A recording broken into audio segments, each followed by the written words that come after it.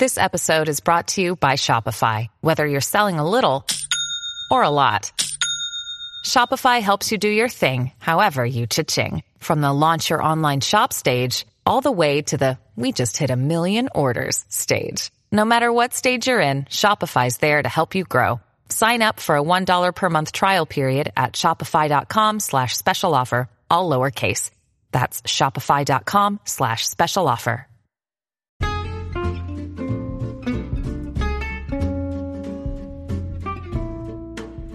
Hello, and welcome to It's a Fandom Thing, where each week I'm joined by a panel of guests to discuss all things fandom from the female perspective. Everything from Star Wars, to The Office, to cosplay, to fanfic. It's all right here, so sit back and enjoy this week's episode.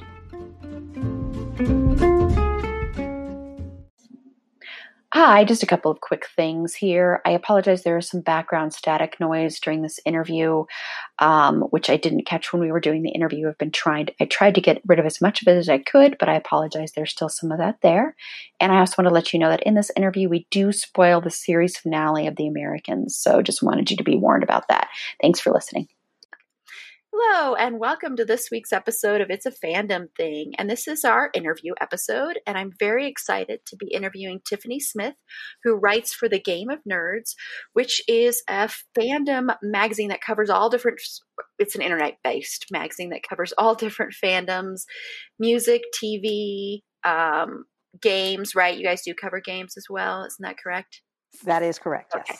Yes. So it covers all aspects of fandom, and she's one of the writers for them. So I'm very excited to have her on here. And you might recall that she was also on our Lord of the Rings episode. So, Tiffany, if you want to give just a brief introduction and just a little bit about yourself and about how you came to write for The Game of Nerds, and maybe even how that whole thing came about. Sure. Well, I'm Tiffany, and Erin was nice enough to invite me back on to It's a Fandom Thing. So happy to be back, Erin. Thanks for having me. And I started writing for The Game of Nerds, I believe about 5.5 years ago. The way it came about was that a few Twitter friends that I'd made started actually writing for this new site that I was seeing. And I was like, this looks interesting. And they were live tweeting. This is when live tweeting was like a huge deal. Not so much anymore. As you can see, everything kind of tapers down. There's just so much content out there that I don't think a lot of people have time anymore. But this was in 2014, 2015, when it was really popular, where we all gathered. Obviously, you and I had a lot of experience with live tweeting the Mindy Project. Yep. So I was seeing that, and a couple of different friends, Hosty, she was actually covering the Mindy Project for The Game of Nerds, and Meg was covering Outlander for TGON as well. And I was like, well, maybe I want to be involved with this. This sounds fun. So I got in contact. They gave me the information. I got in contact with our founder and CEO. Her name is Shannon Parola. Shout out to Shannon. She's great. And that's how it started the ball rolling. She gives us a lot of latitude with what we want to write, subjects that come up. It's a very kind of loose structure in what we want to do. It just has to be something that will reach the people and that we know people will be interested in. Cool. And then about how many fandoms and do you write for? Like, what shows do you cover? This year, I was covering 2. I was covering The Good Place, and then I'm still covering Superstore. The Good Place obviously had their series finale earlier this season. So right now I am just covering Superstore on a week-to-week basis, but on off weeks like this week, I just kind of fill in with other things that I'm interested in. So I'm picked up Picard. The series that just ended its rookie season on CBS All Access. So I'll just do a 2-week series on Picard, and then I'll pick back up with Superstore when it comes back. During the summer, it's a little bit more. I mean, honestly, television, and obviously with film, but television is pretty much a 12-month cycle now. It's not like it was before where we know our shows ran from, started in late September or early October, and we were done in May. And then the dog days of summer, there was nothing. it was all reruns and sports, right? But Mm-hmm. now you have a lot of different television that actually runs on those off schedules, especially basic cable channels like USA, TNT, TBS. So there's a lot of shows that come up that run off of that summer schedule. So they pop up in April and May premieres, and then they run all the way through like the end of August, the beginning of September. So there's content to pull from all year long. So I haven't decided yet what I'll cover in the summertime. We'll see. We'll see what's available. And it might even change with everything going on right now with the coronavirus. Exactly. Who knows what else will change with what's coming in the summer. So there might be some shows that have things that I've already shot and already, they have their episodes in the can. But if they're not, then that can definitely color how we approach what we want to do. There might be things that we revisit, favorite films, different subjects. With the virus being out there, I think one of our writers did a series on viral films, like films on viruses. Yeah. There's just a lot of, there's like things like 28 Days Later and 28 weeks later, and all these other things that you can kind of cover. The Walking Dead, or Dawn of the Walking Dead. Basically the whole George A. Romero series. So there's lots of different things, I guess, that we could put into place. But you're for sure right that it could definitely be a different scenario for us, for we writers, during the summertime and how we approach that.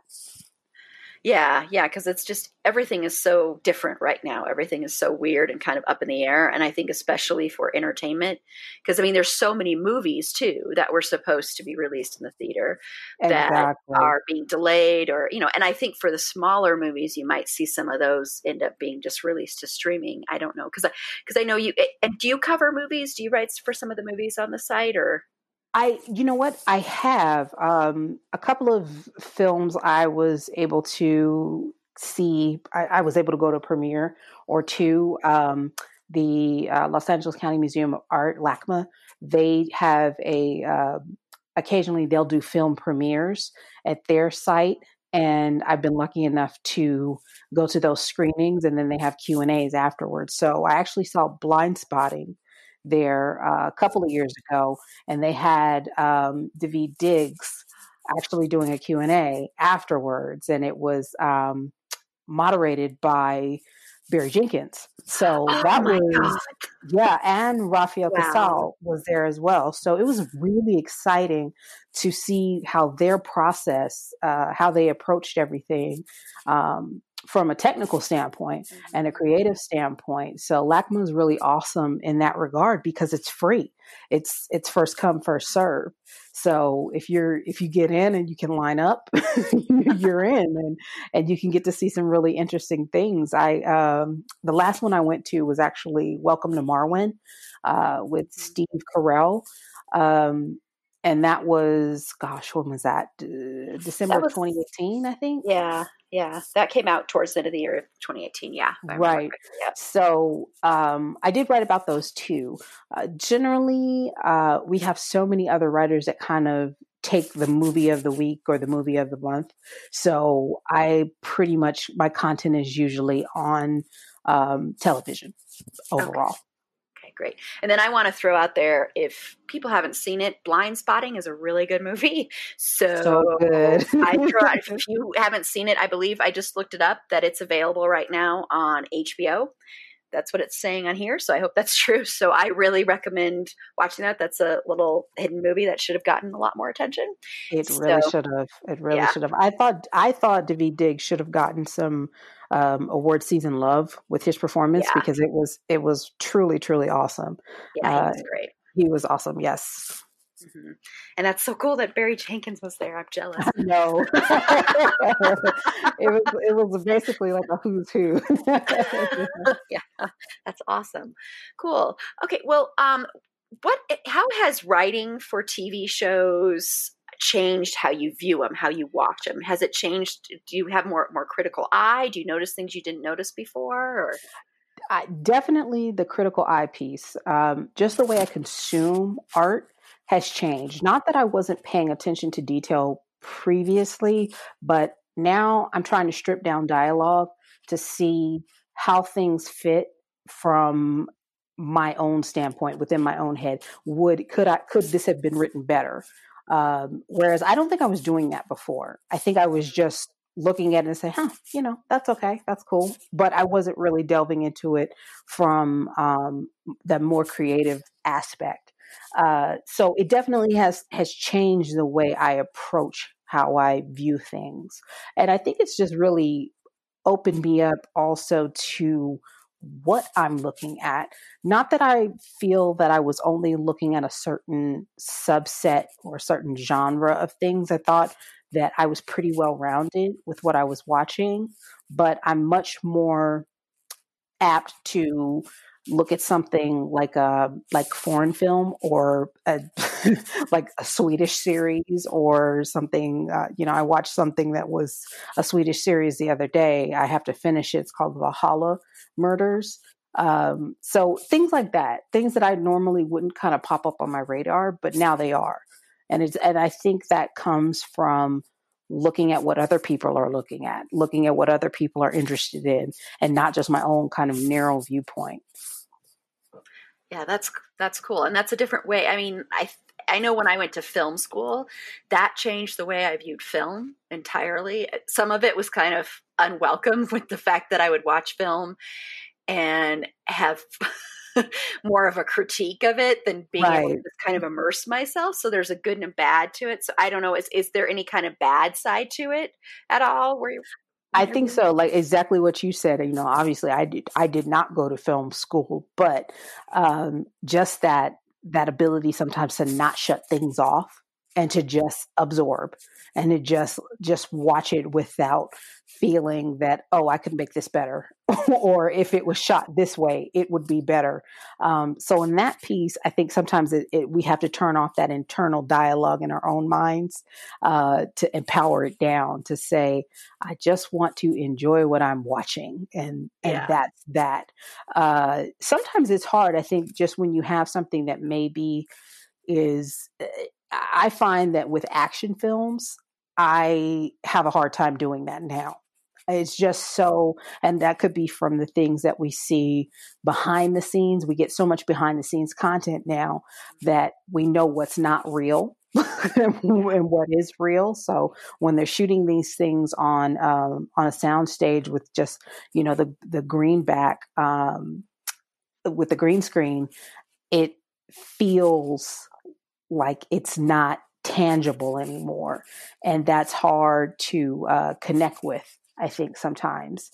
I almost miss the days where we didn't know. We didn't know what was real and wasn't real, because I think it kind of takes away the magic of the movie making experience a bit, that we do know so much now. Yeah, I agree. Yeah, it was the same kind of thing when learning, like, how screenplays are supposed to follow a certain structure and they're supposed to follow like the hero's journey and stuff like that. When you learn those things, it's hard because sometimes you'll be watching a movie and you go, okay, this is the mark when this is supposed to, oh, yep, it did happen. Yep, it did happen. Instead of like immersing yourself. So sometimes when you know that behind the scenes stuff, it can take away from the joy of it. But it can also enhance it, I think. Like you said, you're watching a Swedish show and you're, enjoying other things you might not have beforehand, but now you are. And I think that's the blessing side of it, I think. Definitely. Yeah. I guess it's it's 6 in one, half dozen in another. There's a give and there's a get that comes with this. And I think it is more get than it is give. I feel like I'm getting more out of it than I am giving. So that is, like you said, it's a blessing to do that and to receive it. So I believe overall that it's helped me in my consumption of art, just like I think in anything the study of anything can help you get to where you're needing to go. My husband has a saying that the the journey is the destination. So, it's that path that we're taking. It's not necessarily where we're ending up, but it's the path. So shout out to the husband. Yeah, that's a great saying. It is. That's great. And just out of curiosity, when you are writing a show or writing a review of a show, an episode, how many times do you watch it before you write? The shorter, the half hour shows, the sitcoms like Superstore, I generally will only watch it the one time. I don't write when I'm watching it because I don't retain it. If I'm writing while I'm watching, it doesn't stay in my mind. I'll miss something crucial. So I do watch it and then I write after that. When I was covering longer hour dramas or anything like that, something like Picard, for example, I'll have to go back and rewatch. So I'm probably watching it at least two times to make sure that I'm covering things that I'm not forgetting anything, something crucial to the narrative, or finding out or messing up someone's name. That's happened before where I put something down and I'm like, that does not look right. And then I'll go back and I have the completely wrong name or I switch two characters. So generally speaking, for an hour-long drama, I'll definitely watch it at least twice. For the shorter sitcoms, probably just a half an hour. The only exception to that was The Good Place because they had so much rapid fire dialogue and narrative flow that I usually had to watch that at least two or three times to delve into everything. There was so much going on a lot of the times. Yeah, that's very, very true of that show. And speaking of that show, I did want to mention your review of the series finale. Well, your article just saying the things that you learned from The Good Place. And I think what's so fascinating about that show is in our episode we just released about The Good Place, we talk a lot about death. And, it's a sitcom, but you're still talking about these deep things. And I think that's what's so great about the article you wrote about that, and also about a few other ones that I read that are for shows I've never even seen, like The Americans and Gilmore Girls. Well, I've seen a couple episodes of Gilmore Girls and Outlander. But what's interesting is you always seem to, in everything you write, or at least the ones that I've read, you seem to always connect whatever you're watching to your own emotions and to your own feelings, whether it be mentioning your children in the Americans article, or in The Good Place, mentioning the things you've learned about life, and how fleeting life can be, really, and how you have to savor everything. And so is that a conscious choice that you try to ingrain some personal moment with your writing, or? I feel like I do. Like I try to, and that's not always the case with everything. A lot of times with these recaps for Superstore, it's more than that. It's just really kind of that. It's a recap just so folks can catch up and see anything that they missed. So just a brief blurb about, hey, this happened, this happened, this happened. But with something as deep as The Americans, that series finale, it just covered a gamut of emotions, and it was about abandonment, and it was about loss, and it was about loyalty and lack thereof, I should say.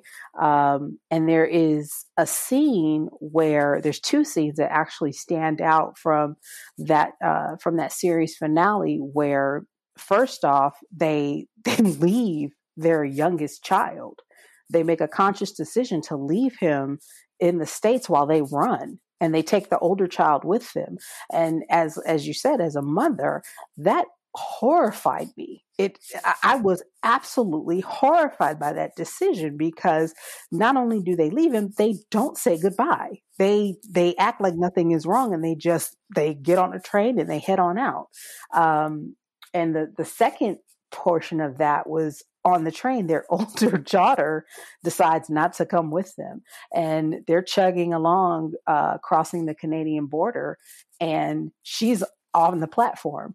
And the look on, I mean, I think we've all seen multiple movies and television shows that Kerry Russell has been in, and her face is so expressive, and she is a heck of an actress. And that scene, her face is heartbreaking. Now I'm sitting up here and I'm mad because she's just left her son and she didn't say goodbye. And then in the blink of an eye, 5 minutes later, I'm almost in tears because she's almost in tears because her daughter decides not to come with her. And then writing that, it was it was a real catharsis for me putting that on paper and, or on, I should say, putting fingers to keyboard and typing that out. Feeling what she was feeling that anger and feeling that sadness and that loneliness. And as a mom, I could feel everything almost that she was feeling, I felt like. And so I did connect with that immensely, deeply. It was one of those things that sticks with you. I think that series finale sticks in my mind. It's like, it's a year and a half after it happened and it's still in my mind, like fresh.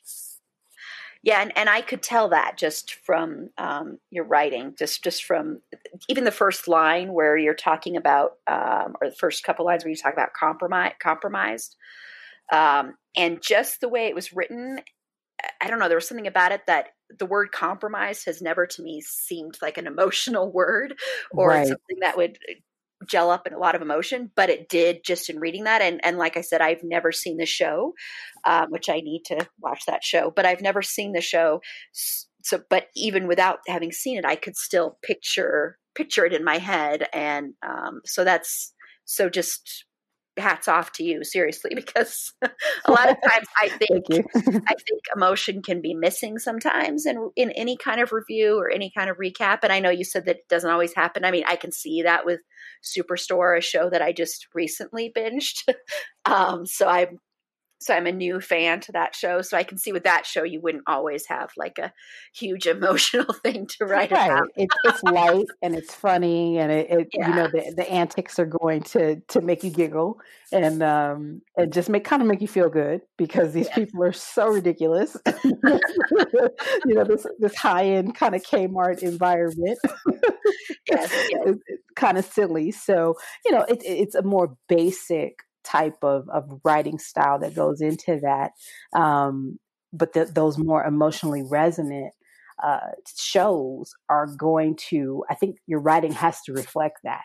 You have to set a tone. And I think I've done my job when someone like yourself who's never seen The Americans, maybe my little article can make you want to at least see it. You might not watch it, but you'll say, hey, you know what, I'm going to try it.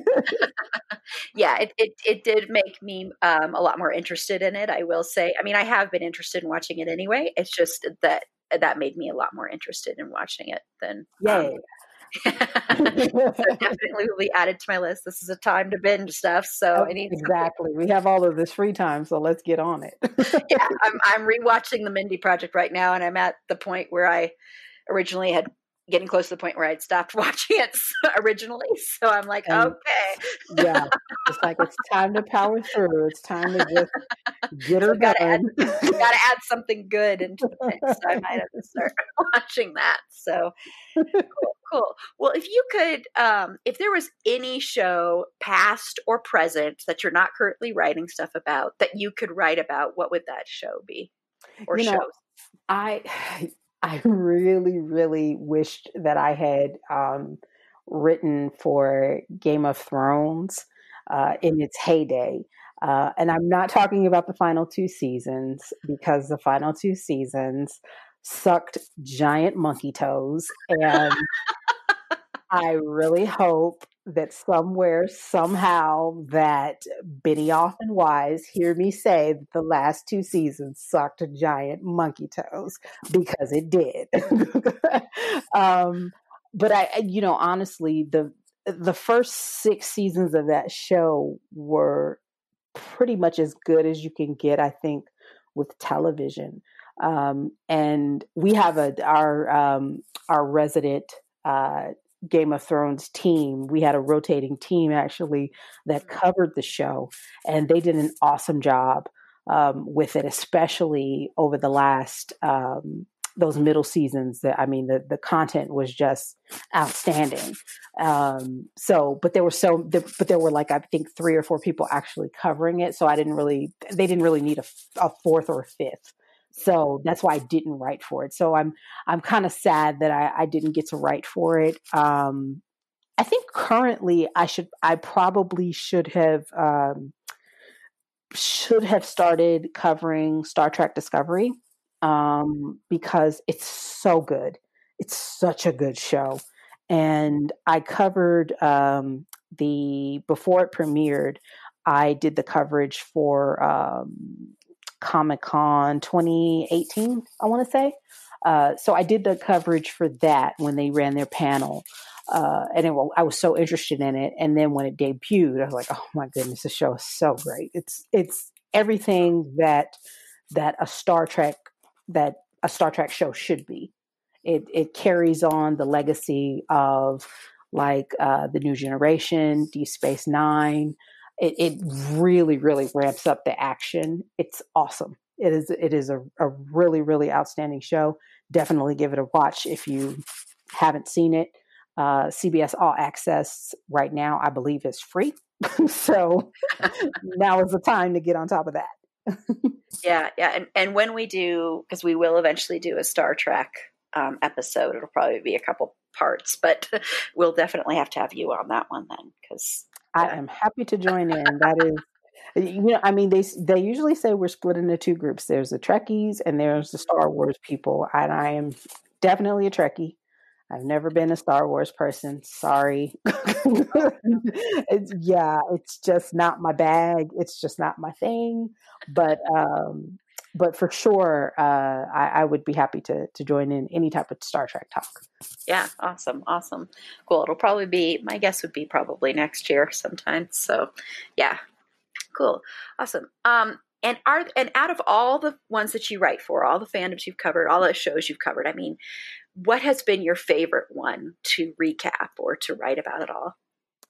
My most favorite time writing was a collaboration that I did with Hosty, Meg, and Sarah. And these are all folks, if you all are wondering, I'm just throwing out these names and you all are like, huh, I've never heard of these people before. Or you've heard of Meg. You've heard of Meg. She's been on the podcast. But the other two, Hosty and Sarah, we all met through the Mindy Project. And we all used to interact like pretty much on a daily basis. And Erin can attest to that. Yeah. And they also were a part of the Game of Nerds. Meg still is. Hosty and Sarah have moved on. But we actually did a collaboration on Gilmore Girls, not the original series, but the Netflix revival, which was called A Year in the Life. And we each the 4 episodes were split into seasons. So it was winter, spring, summer, and fall. So I took winter, which was the first episode. And I just thought it really worked the way we collaborated on that. We read each other's, we edited each other's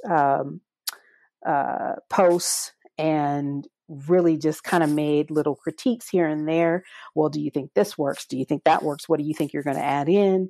Talked about dialogue. And it was really cohesive, even though there were 4 different writers on it. It just really, really was a fun time. And I thought it was one of the better articles that the site has ever produced, to be honest. Yeah, and I read yours, the winter one, and once again, that's a show that I've watched maybe 1 or 2 episodes of the very, very, very, very, very first season, when it was originally on. And I was told the WD. yes. And I was told to watch it because I was raised by a single mom, so I was told to watch it because of that. Okay. Yeah, she's very different than her, but still like very close relationship and stuff. But again, reading that, I still, even though I am not as familiar with the show, I still was able to be drawn in and taken in. And so it's very interesting that you guys had 4 different people covering it when they have the 4 seasons. I think that's a really cool way to do it, because then you get different perspectives for each season. And that's the way I would think each season would be covered in the show as well, would be different. So I think that's really cool that you guys did that way.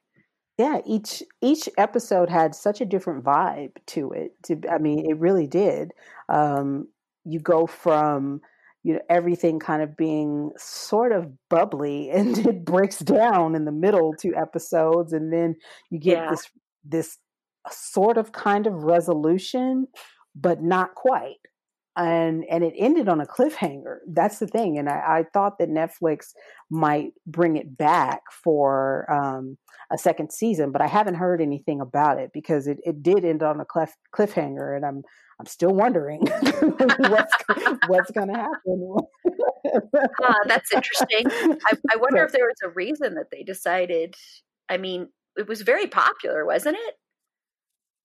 I thought so. I thought it got, how Netflix is. We don't get those hard numbers on what people are watching. They'll just state that this had the most views. And that could mean a bunch of different things, because the same people could be watching things over and over. So it doesn't necessarily mean that like 10 million people are watching these 2 episodes. So it's hard to quantify with Netflix, to be honest. But I just think that popularity wise on streaming, it's so much different than the network shows. But they should be given more latitude, because it is streaming, because people have so much content to actually view. So there should be a lot more. They should give things more of a chance when it is streaming. Yeah. Yeah, I agree. And that brings me to, and this is kind of, I know this is kind of a broad question and might be kind of hard to exactly answer, but since you do cover a lot of television shows, and I'm sure you're kind of familiar with the way television is right now and how streaming is such a big part of it, what do you think the future holds? Do you think more things are just going to go straight to streaming? How do you think, Netflix and Hulu and everything like that, now that they're doing original content, how do you think that's going to affect like broadcast stations and stuff? Honestly, I think streaming is making the impossible possible. It's really allowing smaller studios and independent content creators to get their things seen. Whereas before, even with, basic cable, it just wasn't possible. Because even basic cable channels are owned by larger corporations. So USA Network, we think of it as basic cable, but it's owned by NBC and Comcast. So there's always going to be the bottom line with broadcasts. But with streaming, I think they're more interested in the cultural impact, I guess. And with that cultural impact comes, I think the monetary comes after the fact. I look at something like Stranger Things. Netflix put a ton of backing behind that, and then it just exploded from there, and the popularity surged, and of course them having a great presence. That you can see their writers on Twitter. They're very silly and they're very fun, and they like to just poke fun at things, and they always have like witty comebacks for people. So that's helpful. I think when you have writers' rooms that are in touch with the social media aspect. So it's making things. So streaming is definitely making it easier, I think, for things to get seen and to get written, and to get on air in some type of capacity. What that means for film and where we are like as of today, with people with like you said, big budget films, big studio films being pushed back and delayed, some of them indefinitely. I don't know. I don't know if more are going to take the chance to go on ahead and put things onto streaming, because can they recoup? They're not going to ever be able to recoup their budget when they do that. If I spend $200 million on a film, making a film, I'm definitely not getting $200 million back for people Yeah. paying $12.99 and sharing passwords. Yeah. I think, to be perfectly frank, sometimes you do want to see something on the big screen with the IMAX sound or the Dolby Digitals. You don't necessarily want to just always be at home and watching something on your TV. It's nice to do it sometimes, but sometimes you do want the theater experience. So we'll see. We'll see how things. I think for television, though, it's a good thing because we're getting all of these things for people in the States. We're getting a lot of this content from Eastern Europe, from South Africa, from the Nordic states, things that, from South Korea, things that we would never have gotten the chance to see before. So that's an awesome aspect of it. Yeah, yeah, and shows that would never get greenlit at a regular network television get greenlit. Right. It's the same kind of thing with what I think happened with like HBO and Showtime when they started doing original content, and you'd get, when the whole boom of cable and cable original programming and stuff, and how they were just pushing the boundaries, and there was stuff on there that you would never in a million years see on network television. Right. Right. And I think that's always good because there's needs to be more representation, and you're not always going to get it, unfortunately, from broadcast television. So if you can get it other places, and also, like you said, seeing stuff from other countries that we don't get a chance to see is a big plus. And then the other little thing is also a lot of these streaming channels have saved network television shows that got canceled, like most recently, like Lucifer, and then also the show You. So those shows, well, You was more of basic cable, but still, they saved those. And I think what happens a lot of times is when they end up going to streaming and you've got those shortened seasons, then you end up with tighter scripts, a tighter story, and better, not filmmaking, but better storytelling gets Absolutely. done all around. Yeah. So I think streaming has been a blessing in that respect. But I do agree about film. Being a film geek myself, I'm really scared with this whole coronavirus that a lot of movie theaters might go out of business. Yeah. And that really terrifies me because I love seeing a movie on the big screen. There's nothing like that feeling, or like when you go to even Dolby and you feel it in the vibration. Yeah, the vibration. Yeah. And it all, and I also worry with this time I'm a big independent film geek. So I worry about the smaller indie films, and this one's not as small, but I was really looking forward to Promising Young Woman. And now I don't know, if that's even going to get released or what's going to happen, and all these little films. I was already worried about that with Disney because Disney taking everything over. So I was already worried about that. But yeah, so there's the blessings and the not so blessings. So the blessing would be for those little independent movies is if they find a home on streaming platforms, like you can find the movies that I won't mention them because I've mentioned them enough on these podcast episodes, the little movies, like Loose. Wait, I just mentioned it anyway, but okay, it's okay. Like Aaron's like, everybody watch Loose. Everybody watch it.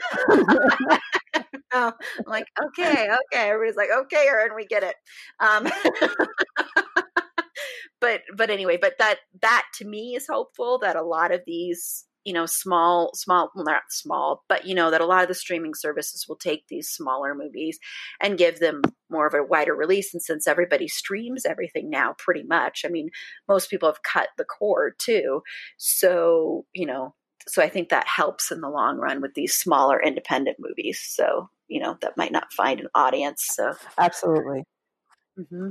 And you never know with those smaller independent films landing homes on streaming networks, what that can turn into. I'm off the top of my head, I'm just thinking of Alfonso Cuarón's Roma.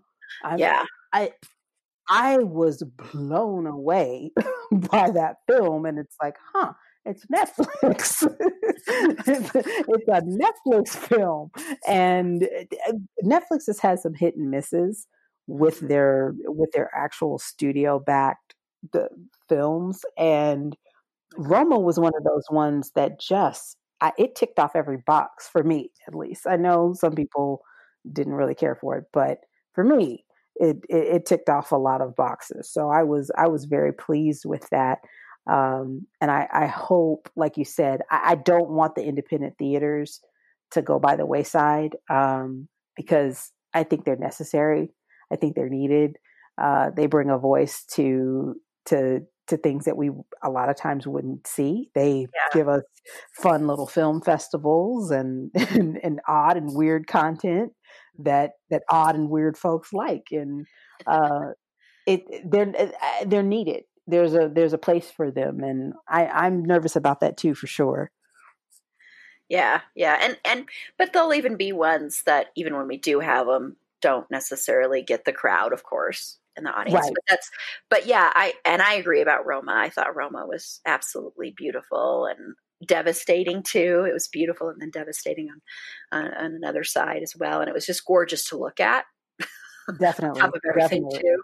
Yeah, that was It's like really I never would have thought I would say that about like a film filmed in black and white, yeah. but it like you said, it was devastating. It really hit for me on multiple levels. It really did. So I went off on a tangent. I apologize. No. You don't have to apologize at all. No, I think it's great that we got to talk about that stuff, because I think it's important to talk about that stuff, especially right now. I mean, it's such a weird time. And speaking of smaller independent movies that actually went on to do great things and win Best Picture, Parasite is streaming on Hulu, everybody. So if you haven't seen that one, that's another one that I'll just push on you there. But okay, well, so you've told me a little bit about like the dream ones that you want to cover and what you're covering now. What does the future hold for the Game of Nerds in general, like as a whole? Like, is there any changes coming or anything like that? I think hopefully when things start opening back up, you'll see that our convention coverage is going to be, there'll be more people on the ground at conventions. We've had several been covered in the past. Emerald City Comic Con, and it used to be called San Jose Comic Con, but it's not called that anymore. They actually changed the name. It slips my mind, but we've always our founder and CEO Shannon has a really strong relationship with the founders of that con. So we've always had a good presence there. So I think that that's one thing that we kind of set goals for, is to have more presence at those. I know San Diego Comic Con is not going to happen. They don't give media credentials to smaller sites. It's really only for the larger ones at this point in time. It's become extremely monetized, and they're not interested if you don't have a set number of views to your site every week or every month. So we've tried to focus our attention on cons that want people, that want coverage, that are that like that like those personalized details. So, we've kind of said poo poo kachoo to San Diego Comic Con, and focused our attention on others. Hopefully more film festivals when they get back up and running. We'll have more boots on the ground for that. So I think that, and then taking more fan requests on things that they want to see. This week's coverage we took, because there's been a lull and a lot of things are on hiatus for a couple of weeks. There's been more about what people are wanting to see from us. So that's where Picard came up. They wanted to see reviews of Picard season. So that's why I'm taking that on while I have the time to do it. So probably just more fan requests overall. I think that's going to will maintain that over the course of the next year. Great. Wonderful. And then for you personally, is there anything else as far as writing goes, is there any other aspirations you have with that, like outside of the Game of Nerds or anything that you're working on? You know, I kind of sort of think that at times I would like to expand my role to look at maybe writing for. I'm a big basketball fan, so and a huge. I'm a Laker for life, so I do have always enjoyed sports journalism, but I believe that I'm too biased to really do a good job. So that's the dream, but I'm way too much of a Lakers stan to do anything about it, I think. So I know I'm just fooling myself with that. You worry it would just seep into everything you wrote. Exactly. But I really, I really admire sports journalism for sure. The thing that comes to mind is Bill Simmons' Big Book of Basketball. I read that cover to cover like in probably like 2 hours. I think it's a lot of fun. It's really witty and it's interesting. It's facts. It's anecdotal. It's personalized stories. It's everything I think that when you're writing about real life people and a real life sport, I think that's what you want. That's the type of content that you want to create.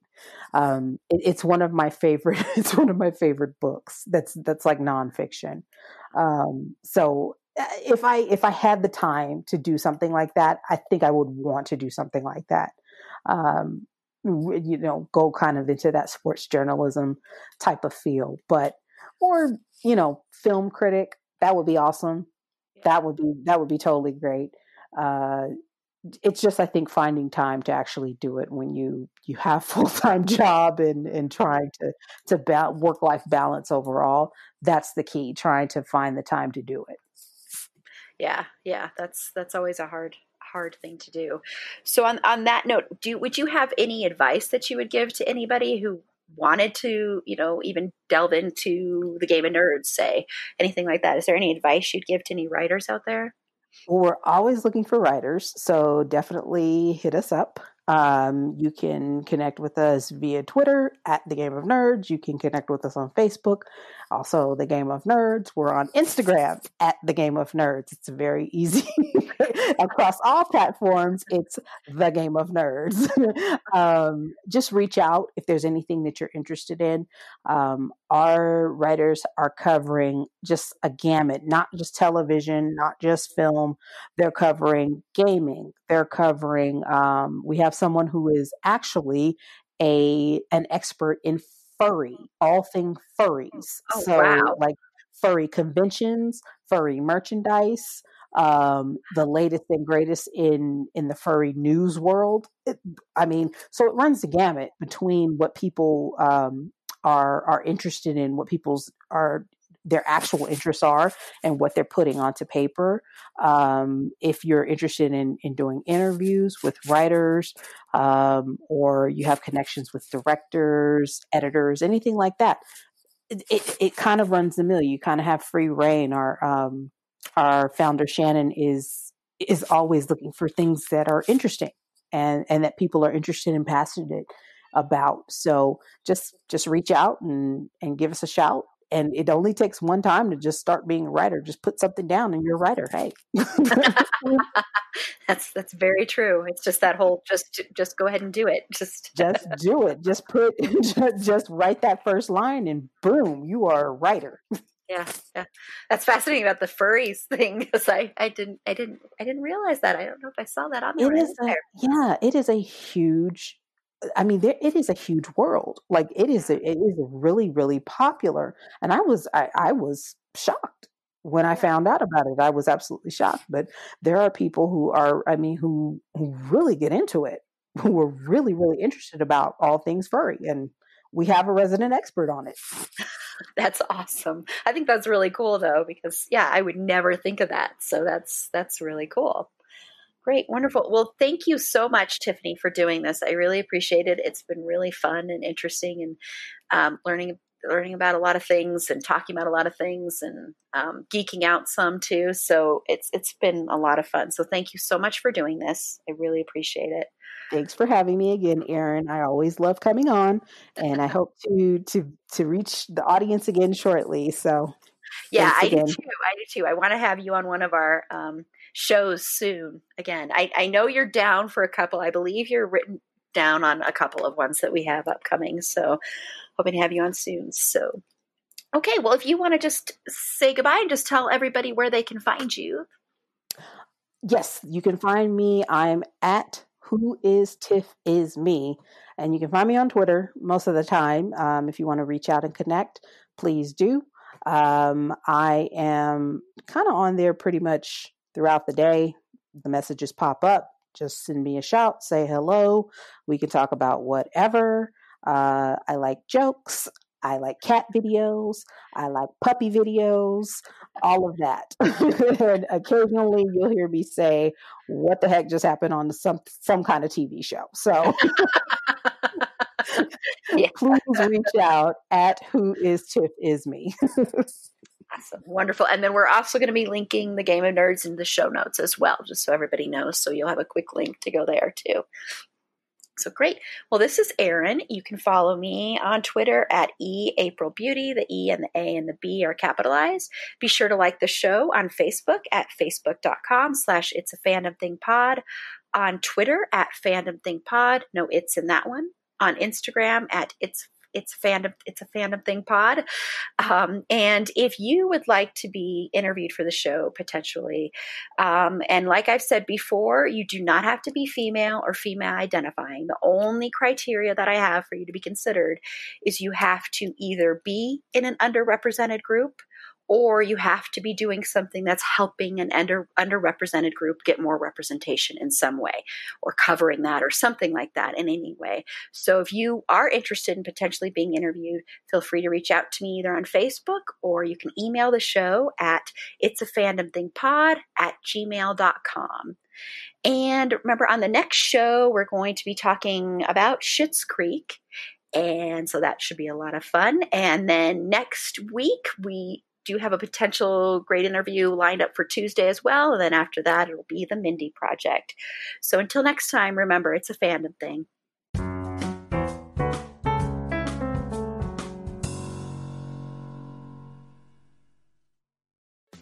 Hey, podcast listener. Do you love talking about movies, music, TV, comics, and games? Then you should be listening to The Great Pop Culture Debate, back and bigger than ever for Season 9. This season, the panelists discuss the best James Bond film, the best Elton John single, the best Nickelodeon original series, the best Batman villain, and so much more. Find the show wherever you listen to podcasts, or head to greatpopculturedebate.com. More than 100 topics are already available. Subscribe today.